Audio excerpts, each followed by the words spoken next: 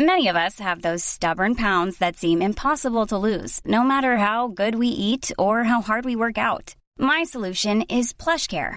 PlushCare is a leading telehealth provider with doctors who are there for you day and night to partner with you in your weight loss journey. They can prescribe FDA-approved weight loss medications like Wegovy and Zepbound for those who qualify. Plus, they accept most insurance plans. To get started, visit plushcare.com/weightloss. That's plushcare.com/weightloss.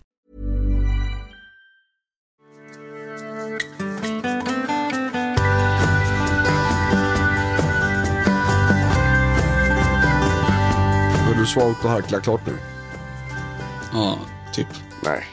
Det blir ju aldrig färdigt här. Nej. Kaladius podcast, det blir ju aldrig klart med harklingarna. Alltså. Nej. Då har vi bytt rum också. Det är kul här, för nu ser jag det. Precis bara ögonen över ett stort ståbord. Det ser ut. Det sitter klokt ut. Jätteroligt. Faktiskt. Ja, vi är tillbaka då. Det är vi. Eller hur? Ja. Det är lite mysigt. Det är det faktiskt. Det är lite mysigt. Det var ett tag sedan. Ja. Ja. Så nu är vi på banan, typ. Typ. Vi är i startgropen för något nytt. Men ändå samma. Ja, nytt men ändå samma. Jag tycker så här att precis som efter sommaren, folk kommer tillbaka från jobbet och jag har känt så här att många klienter som jag har haft här nu har den här nyårskänslan. Ja, New Year, New Me. Ja, precis. Fast det är efter sommaren. Jag har aldrig tänkt på att det är så. Nej. Eller om det brukar vara så. Och nu är det också, de släppte ju alla restriktioner mer eller mindre vi spelade in det den 30, så igår. Sådär va? Det är ju ganska stort. Det är det. Det är, ja, jag vet inte vad jag ska säga om det. Jag tänker, jag såg en Instagram-film igår. P3 morgon. Jag tycker de är rätt roliga alltså. Så, där hade de Tegnell var där. Okay. Och det var liksom som han kom in och alla bara yes! Så, nu är det färdigt. Nu kommer han och berättar att det är klart. Kung Tegnell liksom. Det kan jag också känna lite grann så. Att visst är det skönt. Men vi här på Kaladius, för oss så har ju det har varit perioder, det har varit grisigt. Det var väldigt tufft som företag alltså. Men från i våras ungefär och framåt så har det varit otroligt intensivt. Väldigt mycket nya patienter, väldigt mycket nya saker som har hänt. Och efter sommaren då så var det bara smält. Det är väl egentligen därför huvudorsaken till att vi inte har poddat innan. Så. Och sen har vi grejat lite grann med våra lokaler och sådär, så vi har fått byta kontorsplatser och lite sådär. Och det har varit en del meck med det, så att vi har fått helt enkelt göra andra saker än att podda. Det har vi definitivt gjort. Men vi har ändå lagt otroligt många arbetstimmar på det vi pratar om och jobbar med liksom. Så det är skitkul. Ja. Livet rasar ju på liksom. Det gör ju det. Trots allt. Ja, det är lite grann så. Man kollar tillbaka på coronapandemin liksom. Alltså, när det varit som värst så har det känts som att tiden har ju stått still liksom. Samtidigt som man kollar tillbaka på det bara, men det är februari, mars 2019. Det är liksom lång tid. Ändå så har det gått både fort och långsamt på samma gång. Det gör det. Det var ju ett tag det var måndag, fredag. Ja. Och sen så har det varit tid där liksom en minut har varit en dag. En timme har varit liksom en hel dag. Man har suttit på möten och bara, det är precis som att tiden har stannat. Liksom. Vad fan ska man göra nu? Så, men så, och det är jättekul att det är fortfarande, det är kvar liksom. Och det är inte alla som är det. Nej. Och vi har haft en väldigt tur, så att vi har ju haft vi har väl någon form av tjänst och verksamhet som folk fortfarande behöver. Och som de kommer behöva kanske ännu mer nu. Förmodligen, det känns så. Ja, det är i alla fall så det ser ut på flödet in med människor. Det är väldigt, väldigt mycket nya människor som vi försöker hjälpa. Från hela landet. Så vad kan vi ha? Alltså 50-60% online eller? Ja, minst. Det är ju... ja, jag tror det faktiskt. Ja. Och det är ju jättebra att det är så, för vi kan ju verkligen hjälpa människor överallt, inte bara här i Göteborg. Där vi sitter och med våra rumpor så att säga. Ja, men livet ångar ju på, va? Det gör ju det. Det gör det. Det slutar ju inte bara för att det är saker och ting som händer runt omkring. Nej. Jag tror det är viktigt också. Men just med acceptansen är ju sjukt svårt när det blir sådana här saker. Och jag tycker att acceptans i vardagen är kanske det mest knepiga av allt. Alltså nästan lättare när det är stort att acceptera en grej. Att det är som det är. Men när det är litet och när man kanske förminskar det själv så är det mycket, mycket svårare att acceptera det. Vi kan ta skillnaden mellan vädret. Ja, okej, men det regnar idag. Ja, hur mycket jag inte vill att det regnar idag, så är det ju så. Det jag kan göra är att jag kan göra någonting utav det. Jag kan ha ordentliga kläder när jag går ut med Sören. Jag kan tända lite levande ljus. Jag kan liksom mysa till det på insidan. Jag kan välja att inte vara ute. Eller så kan jag bara försöka inte tänka på det. Så kan det vara. Men om jag har en utmattning till exempel och är trött på insidan så kommer det inte vara alls lika lätt att acceptera. För att dels så kan man låtsas som att det inte finns. Det innebär att du kan i princip fejka att det är sol en stund. Men när den grejen är klar så visar det sig att men det är inte alls det här vädret som du trodde att det var. Eller som du låtsades att det var. Och nu är det ännu värre väder. Bara för det. Så lite så. Och det är alltså mycket, mycket svårare att hantera. Mycket också för att man inte ser det. Det var mycket enklare att se en trötthet på insidan om man hade fått typ ett stort svart märke i ansiktet. Som en Rorschach-bild i pannan. Vad menar du med att se en trötthet? Alltså för att du ska se hur trött jag är? Eller ja, det syns ju inte från utsidan. Nej, precis. Jag har ju patienter som när de har skadat sig och haft armen i bandage eller gips eller sådär. Då har det blivit mycket enklare att leva fram. Ja, precis. Jag upplever samma sak. För då ser folk, då behöver de inte förklara varför någonting är fel. Nej. Eller varför de måste sitta där eller ligga där och sådär va? Men det är ju också det här, många av de klienterna jag stötte på, de visar utåt en annan bild. Ja. Så att det är också en del i det hela att man, trots att det känns som skit på insidan så visar man att det är glass och ballong på utsidan. Och sen så går man hem, stänger dörren och sen så drar man ner gardinen. Och ligger och gråter i duschen. Typ. Inte bokstavligt, men typ så. Det är verkligen så. Och just det här hålla fasaden är ju väldigt viktigt för många. Och det är ju så här att det är ju inga lata människor som blir utmattade. Det är liksom. ju inte det. Och ofta är det så att de har hållit upp en fasad för länge. För att det har funnits mekanismer i dem som inte har tillåtit dem att vara öppna. Att vara sårbara. Att vara sjuka helt enkelt. Liksom. Det finns inte i deras värld. En högpresterande individ som driver på skuldkänslor och på rädsla utav att inte duga till och sånt. De kommer att göra massa saker. De kommer att liksom ha ett jävligt högt tempo. Och det kommer från olika saker. Men det finns en grundstomme i det där. Där fasaden inte får falla. Precis. Så att säga. Och när den väl faller så känns det ofta väldigt, väldigt jobbigt. Det är som man aldrig liksom kanske varit där förut och man har ofta blivit tvingad dit. Sådär. Och det är väl det som kan bekymra mig lite grann med just sociala medier och sånt, att folk tror att människor mår bra på så här.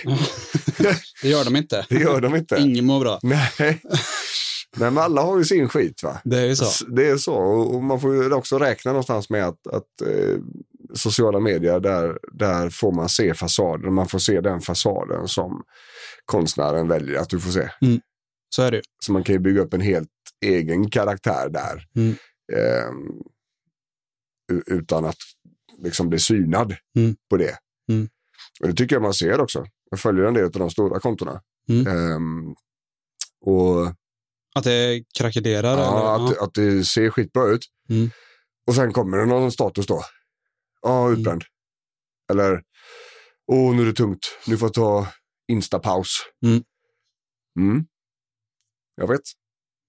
Jag har sett det här i ett par veckor nu. Hur du har sakta ökat tempot. Eller stort, det blir mer och mer saker. Det blir mer och mer intensivt. Och sen bara så var det någonting som fick bägaren att tippa över. Liksom. Det är väldigt få som är immuna mot detta. Alltså. Är det någon? Ja, alltså jag tänker så här att när det gäller utmattning så tänker jag att vissa individer eller vissa så där blir det riktiga utmattningar, utbrändheter liksom. Men det finns också de där kroppen går sönder istället. Ja. Och där är ju jag. Jag har ju liksom under de här sen 2017 så har jag liksom både haft diabetes och för höga blodvärden och leverproblem och grejer. Där stress har varit liksom faktor nummer 1. Så att säga. Men utbränd blir inte mitt huvud.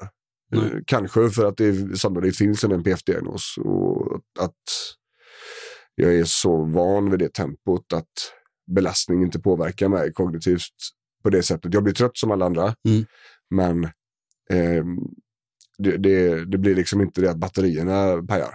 Nej. Om det beror på att batterierna är på ett visst sätt eller om jag bara inte vad det nu än är egentligen. Så. Och jag kommer tillbringa hösten med en sån utredning. Ja. Jag har fått tid första besöket här nu i oktober. Hur går det till då? Ja, först så kommer jag tror att det är olika. Du ska utredas för vad då? ADHD. Yes. Sannolikt. Och det är ju så att det behöver jag ju inte ens en utredning för att veta. Nej. Så jag toppar ju alla tester.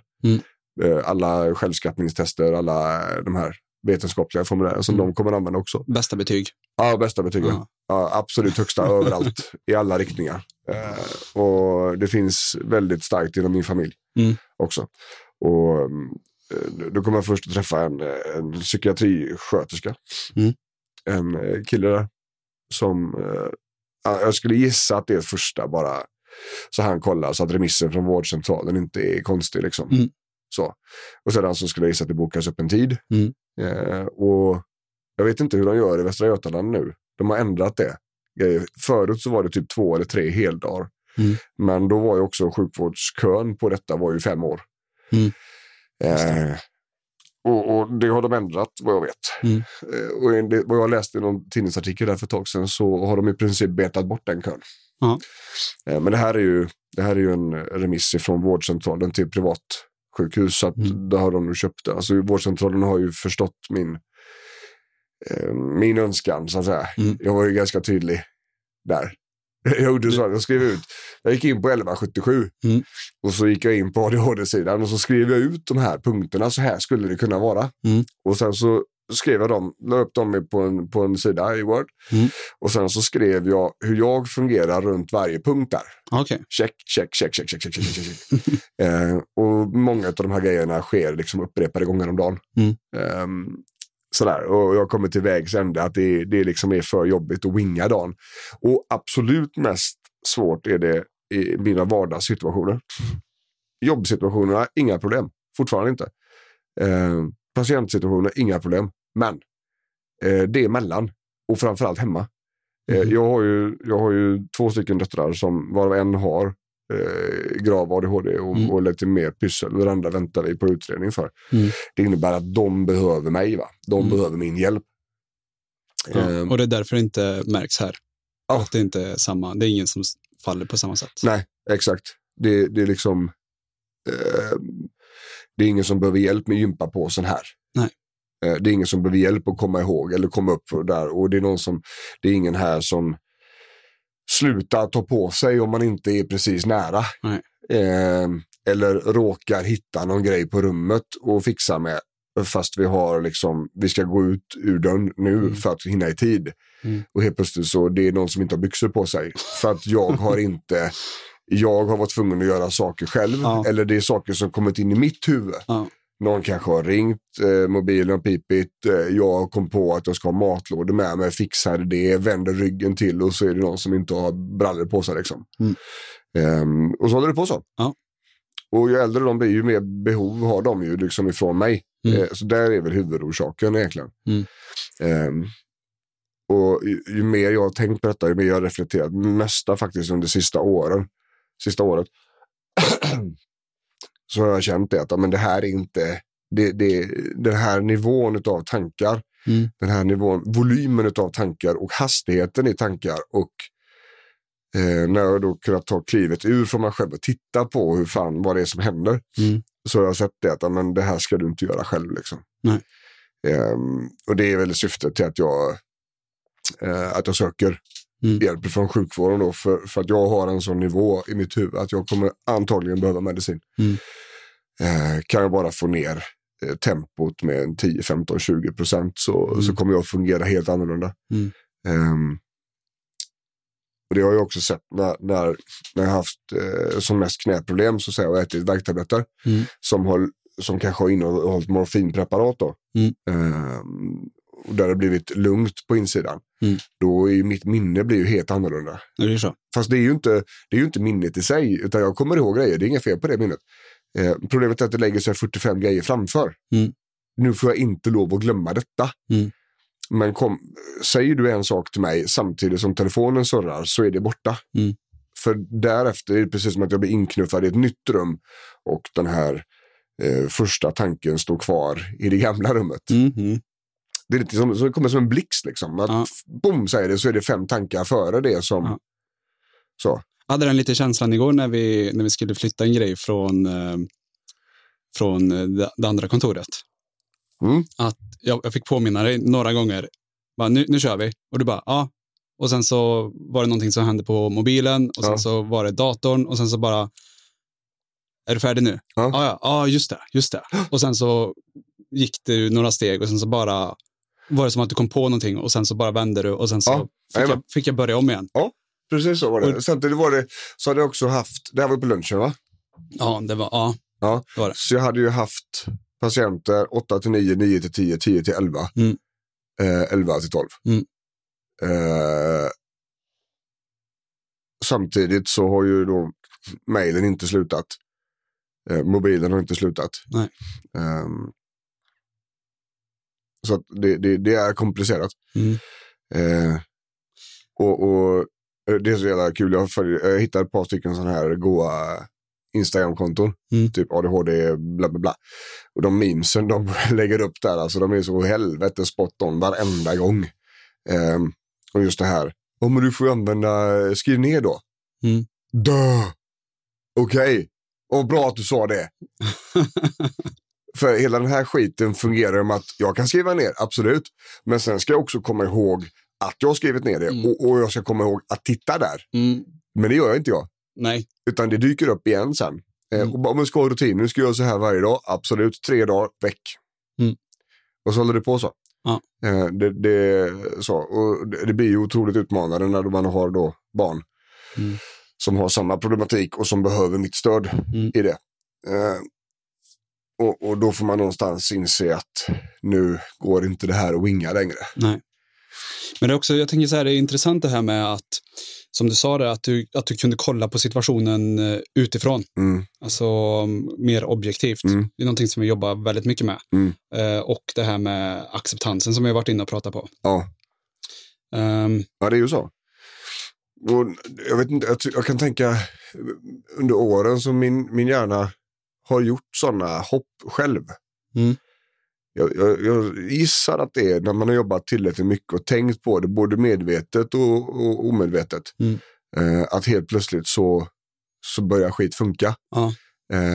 Helt egentligen utan att man har jobbat på det. Alltså jag har inte gjort övningar för att liksom flytta ut mig själv och titta på mig själv. Så däremot så har jag till exempel det här halvåret haft väldigt mycket patienter som har haft ett extremt tempo. Jag hör att fan, det finns ingen skuld här och det finns ingen stress här, men ändå kan de inte sluta göra grejer liksom. Och så börjar man dubbelkolla det och bara, aha, okej. Vänta nu. Det är faktiskt så att det kan finnas en ADHD-problematik här. Och då visar det sig att i de allra flesta fallen så har de själva varit inne på det och funderat på det också. Hur det kommer sig att det är så här och hit och dit. Det har gjort att jag också börjat tänka och sådär. Och samma med acceptansen. Jag hade ju en situation idag. Upprörd för en sak. En grej som har varit på gång. Och så har jag haft magkänslan att det kommer gå på röven. Och så gjorde det. Och så de 3 sista stegen på väg in på kliniken bara, så var det precis som att det var någon som öppnade acceptansspjället. Då känns allting kavlugnt i magen. Och så här ska vi göra nu. Och det är inte så att jag jobbar extremt mycket på acceptans. Men vi pratar väldigt mycket om acceptans och vi hjälper andra med acceptans. Det innebär att man själv funderar på det då. Det tycker jag är skithäftigt. Jag tänker att också att du jobbar nog med det, eftersom du ändå säger, som i det andra exemplet där du genom andra har med ADHD-spåret, så blir det ett sätt att du jobbar på det med acceptansen. Och jag tror att jag tror att de riktigt bra terapeuterna gör så att de börjar i sig själva liksom. Att de när det handlar om saker, hur relaterar jag till detta? Hur tänker jag just den här situationen? Har jag varit med om den här situationen själv eller har jag varit med om någon annan som varit med om den här situationen? Att man är hemma hos sig själv så att säga och börjar någonstans. Och sedan så hjälper folk vidare i det då liksom. Och då tror jag det är viktigt att använda sig själv. Och med det här med även med fasad och sånt, det är viktigt att förklara för människor att det även om det är vi som sitter på den här sidan och jobbar med detta, så betyder ju inte det att det är perfekt. Absolut inte. Det var ju liksom inte det som var grejen. Nej. Jag vet inte hur många gånger jag själv har suttit med någon typ av ångest och försökt hjälpa en annan person med ångest och försöka vara lugn i det. Ja, och det är knepigt alltså. Ja. Det tar tid innan man kan koppla bort sin egen liksom. Samtidigt så måste ju vi vara väldigt reaktiva och alltså agera på det. Om vi har någonting som händer i oss så måste vi ju bara pang. Se till att det fungerar fram tills vi kan tills vi kan ta hand om det ordentligt. Alternativt få tiden att gå och det känns bra. För ofta är det ju så att många av känslorna försvinner ju själv. Det handlar ju mer bara om att bara vänta ut det liksom. En patient som har ätit benzodiazepiner i jättemånga år. För att individen hade massa panikångest för 15 år sedan. Alltså? Ja, så mycket benzo. Fått det utskrivet sen dess? Ja, yes box. Så det var ju första vi började flytta bort. Sådär. Inte själva, men med hjälp av läkaren och sådär. Men och den här individen har upptäckt nu då att när ångesten kommer på eftermiddag så tar det ungefär en halvtimme innan den försvinner. Varje gång. Utan benzo. Ja. Man var okej. Det är ju lysande. 30 minuter, det är ju ingen tid alls. Nej. Fan, du diskar, lägger i en tvätt, plockar undan lite på vardagsrumsbordet, så har det gått en halvtimme. Ja. Och jag tänker det att många av klienterna, apropå det vi pratade om tidigare med Instagram-flödet, att det ska se så perfekt ut, är att många har blivit rädda för att ha dåliga känslor. Ja. Som att det är någonting som är onormalt. Fast som i det här fallet, men det är en känsla som kommer och sen så går den. Ja. Och det är så det fungerar. Ja, väldigt så. Väldigt så. Alltså, det är det som är så spännande. Att man behöver inte få panik och ta bort det. Nej. Man kan faktiskt bara vänta en stund och så se vad som händer. Det viktiga som när vi jobbar med rent terapeutiskt, så vill ju inte vi att man börjar med att distrahera huvudet. Nej. Alltså, för det kommer bli ett flyktbeteende. Och då får vi problem på grund av det istället. Att man flyr ifrån allt, så vi får aldrig reda på vad det är som är jobbigt och vad det är som är dåligt. Men när vi vet vad det är som kommer, så är det helt okej att distrahera huvudet, för det kommer antagligen lugna sig. Liksom. Det är ju när det inte gör det. Då har vi ju en problematik liksom, om ångesten ökar, att den eskalerar eller att det blir fysiska symptom av det och kanske mer som panikångest då, va? Ja. Men även där hittar man ju sätt att kalma och nu lugnar det sig. Det kommer inte vara så här för tid och evighet liksom. Nej. Och det är också en del som är att få den insikten att det kommer inte vara så för tid och evighet. Nej. Det är också någonting som gör att det kommer att lugna sig. Det kommer vara lättare att hantera den här känslan. Än att man liksom spär på att bara, oj, nu kommer ångest. Ja, jag känner ångest. Det kommer mer. Är det inte ännu mer nu? Och så bara triggar man igång det mer och mer. Ja, jajamän. Och där behöver man ju liksom någon form av handbroms, tänker jag. Ja. Hur funkar det? Shit, det känns så här. Pang, på med handbromsen. Och fundera på vad det är för något. Men den handbromsen finns ju inte riktigt så hos alla. Finns faktiskt hos väldigt få. Vad är handbromsen? Ja, jag skulle säga så här, att det är medvetna närvaro som är handbromsen. Mindfulness faktiskt. För där har vi möjlighet att faktiskt bromsa upp och lyssna på sinnena och försöka se vad är det sinnena tar om för oss. Av sinnena är en panikångestreaktion eller ångestreaktion. Jag är rädd för någonting, jag är väldigt, väldigt rädd för någonting här nu. Vad är det som händer? Okej, kan jag då hitta förmågan att stanna där och titta? Det kanske är så att det finns en hotsituation. Bra, då får vi agera på den. Då får vi fly härifrån eller så får vi till att slå oss ut. Yes. Men om det inte finns någon hotreaktion, om man börjar få jätteångest för mejlkorgen till exempel, eller vanliga vardagsgrejer som bara det finns inget dödshot där liksom. Och då kan man hitta bromsen där och titta på vad det är för att då kommer känslan att lägga sig. För att när jag ser att men det är inte alls så farligt som jag blåst upp att det ska vara, då kommer känslan att klinga av. Yes. Och då har du ju tagit, då är vi där igen, liksom, att du har tagit dig ur själva situationen och kollat på den utifrån igen. Problemet blir också är att folk har ju andra regler för sig själva än vad de har för andra. Så att det här med mejlkorgen, att man har satt upp en regel för att det här måste vara fixat. Jag ska ha 0 oöppnade mejl eller vad man tänker. Och så bygger man upp en fara kring det för att man tycker att det borde vara på det sätt. Fast det egentligen finns ingen som har liksom lagt det i ditt knä. Det finns ingen som har sagt det. Nej. Och jag skrev en post om det här på Insta. Stress. Det är ju grundfunktion. Det är en funktion. Stress och oro. Det är funktioner under känslan av rädsla. Så stress och rädsla är samma sak. Så när du är stressad, väldigt, väldigt enkelt sätt att döda den alltså stora oron på. Det är att fråga istället, vad är du rädd för? För att ordet rädd, det är mycket starkare än stressad. Alltså oro är ju red light på något vis. Inte red light, men lätt. Yes. Så. Eller lättare. Light-versionen så att säga. Men fråga då, vad är du rädd för? Då kommer folk börja tänka. Men fan, det här kan hända, det här kan hända. Absolut, det kan det. Men hur sannolikt är det? Och är det verkligen ett så stort hot att du borde vara livrädd för det här? Nej. Okej. Rädsla, oro. Du kommer att försöka stävja den situationen på olika sätt. Kanske genom kontroll, kanske genom att du skapar en säkerhet runt detta. Det vill säga att du hittar rutiner som är kanske överdrivna sådär, och det tar väldigt mycket energi och sådär. Men i grund och botten så är du rädd för ett hot som inte alls är den nivån som du tror att det är. Och om du bara frågar dig själv, vad är det du är rädd för? Så kommer du antagligen inte kunna svara på det. Man har bråttom till ett möte. Okej. Stressar så in i helvete. Vad är du rädd för? Jag är rädd för att komma för sent. Okej.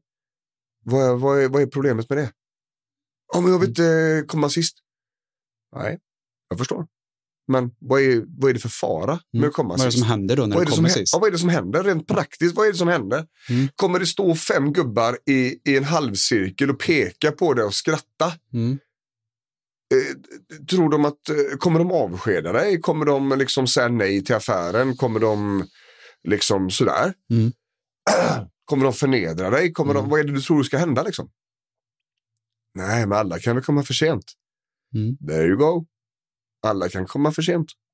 Enkelt. Så, men jag vill inte det. Nej, okej, men nu är det så här, nu är vi sena.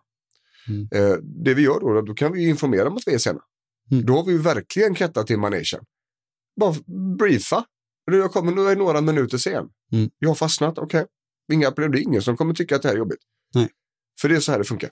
Och helt plötsligt så den här stressen då, helt plötsligt så lugnar det sig. För då ser man att de här känslorna, de var inte alls så stora som alltså rimligheten i storleken på känslorna stämde inte alls överens med hotet. Jag gjorde en sån grej på en patient igår. I realtid. Sådär. Han är väldigt vaken, väldigt öppen och väldigt duktig på att förmedla sina känslor. Och berättade om en situation hemma som han tyckte var pinsam.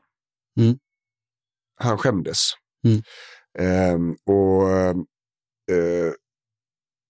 Okej, så vad är det du skäms för? nej men jag skäms att berätta det här för dig. Ja, okej. Men det förutsätter ju att du vet vad jag tycker och tänker om det här. Och det gör ju inte du. Nej. Och då började jag lyfta upp faktan i situationen i detta. Och vi pratade om det och liksom kolla vad har vi för bevis, vad är det som saknas. Hade du gått upp i rättegång med den här påståendet? Nej, det hade jag inte. Nej, det finns ju inga bevis. Nej, du vet ju fortfarande inte vad jag tycker. Nej. Du har ju inte frågat mig det. Och jag har ju inte berättat vad jag tycker. Nej. Så att det här skammen som du känner, den kommer ifrån dig. Hans föreställning om hans föreställning om vad som ska hända. Och så pratar vi mycket om det. Så ställer jag honom frågan igen då. Hur stark är skammen nu? Nej, nu är den mycket mindre. Nu är det bara lite pinigt. Så där. Ja. Okej, vad bra. Och hela det här resonemanget tog då från väldigt stark skam, ganska högt upp på skalan, till att bara bli lite halvskämmigt liksom. Att det var inga problem. Och även om känslan minskade väldigt mycket så förklarade jag fortfarande inte i den repan vad jag tyckte och tänkte om detta. Nej. Nu förstod jag mellan raderna att han vill veta det. Han vill veta hur jag tycker att han är. Om han jobbar duktigt sådär. Och det har jag inte liksom förmedlat, utan jag har hjälpt honom framåt och att han själv har lyft upp sig själv. Men han hade behov igår av att få veta hur jag tycker om den här processen. Så när vi var klara med hela skambiten, då berättade jag vad jag tyckte och tänkte. Okej. Ja. Så han fick liksom, okay, det här känner du, det här är fakta nu. Så nu ska jag berätta vad som hände på min insida kring den situationen du beskrev. Och då fick han verkligen ihop det. Det bara klick, klick, klick sa det. Det var som en pussel. Skithäftigt. Så han fick se det här i realtid, hur känslan bara dämpar sig. Så att, ja, jag tror med det här på att skapa en förmåga att kunna flytta ut och titta på sig själv. Och granska sin egen situation och se vad är det som händer här egentligen. Det är nog en av de stora grejerna som vi gör här. Ja, hjälpa individen till att klara av detta liksom. För det är fan inte enkelt. Och att jag har lyckats med det nu, det är jag jätteglad över. Och nästan lycklig över att det har blivit så. Och det är också en väldigt stor lättnad att ha fått den här första tiden för min egna utredning. För det har liksom, skönt. Nu är vi på gång liksom. Och då har på något vis har jag kunnat granska mig ännu tydligare. Då ser jag ännu mer alla de här grejerna som jag har tagit för normalt i vardagen. Helt plötsligt så är det, så här ska det nog inte vara. Jag ska nog inte behöva gå 5 gånger och titta efter min ryggsäck på morgonen. Nej. Det är nog inte som det ska vara. Nej. Så det ska inte vara så lätt distraherat att huvudet bara undrar vad mobilen är och sen glömmer bort att jag lagar mat. Sådär. Jag har hur många sådana exempel som helst. Nej. Jag kan skriva en bok om alla de grejerna. Men det ska vi låta dem slippa, tror jag. Ja, det tycker jag. Men jag tänker så här att vi kan väl låta det här vara första avsnittet. Det var lite mitt emellan där. Det var lite MPF, det var acceptans, det var lite titta på faktan-grejer. Sådär. Tyckte jag var en lagom start. Kaladius.se kan man då komma i kontakt med oss. Då är det bara att fylla i formulär så hör vi av oss. Vi jobbar ju både här på plats i Sävedalen i Göteborg. Men också väldigt mycket på distans. Så känner man att det vi pratar om här, att vi kan bidra med det. Så det är bara att höra av sig. Så kollar vi det. Jag finns på Björn Rudman på Instagram. Du finns på Jonathan.Mattiasson nu, eller? Ja, jag finns, men... vi kör på mig. Jag finns. Jag finns. Men som sagt, jättekul att ni lyssnade. Hoppas ni hänger med oss nästa vecka igen. Yes. Nu kommer vi köra på här, så det blir kanon. Får ni ha det gött där ute, så hörs vi snart igen. Ja, ha det bäst. Ciao! Ciao, ciao.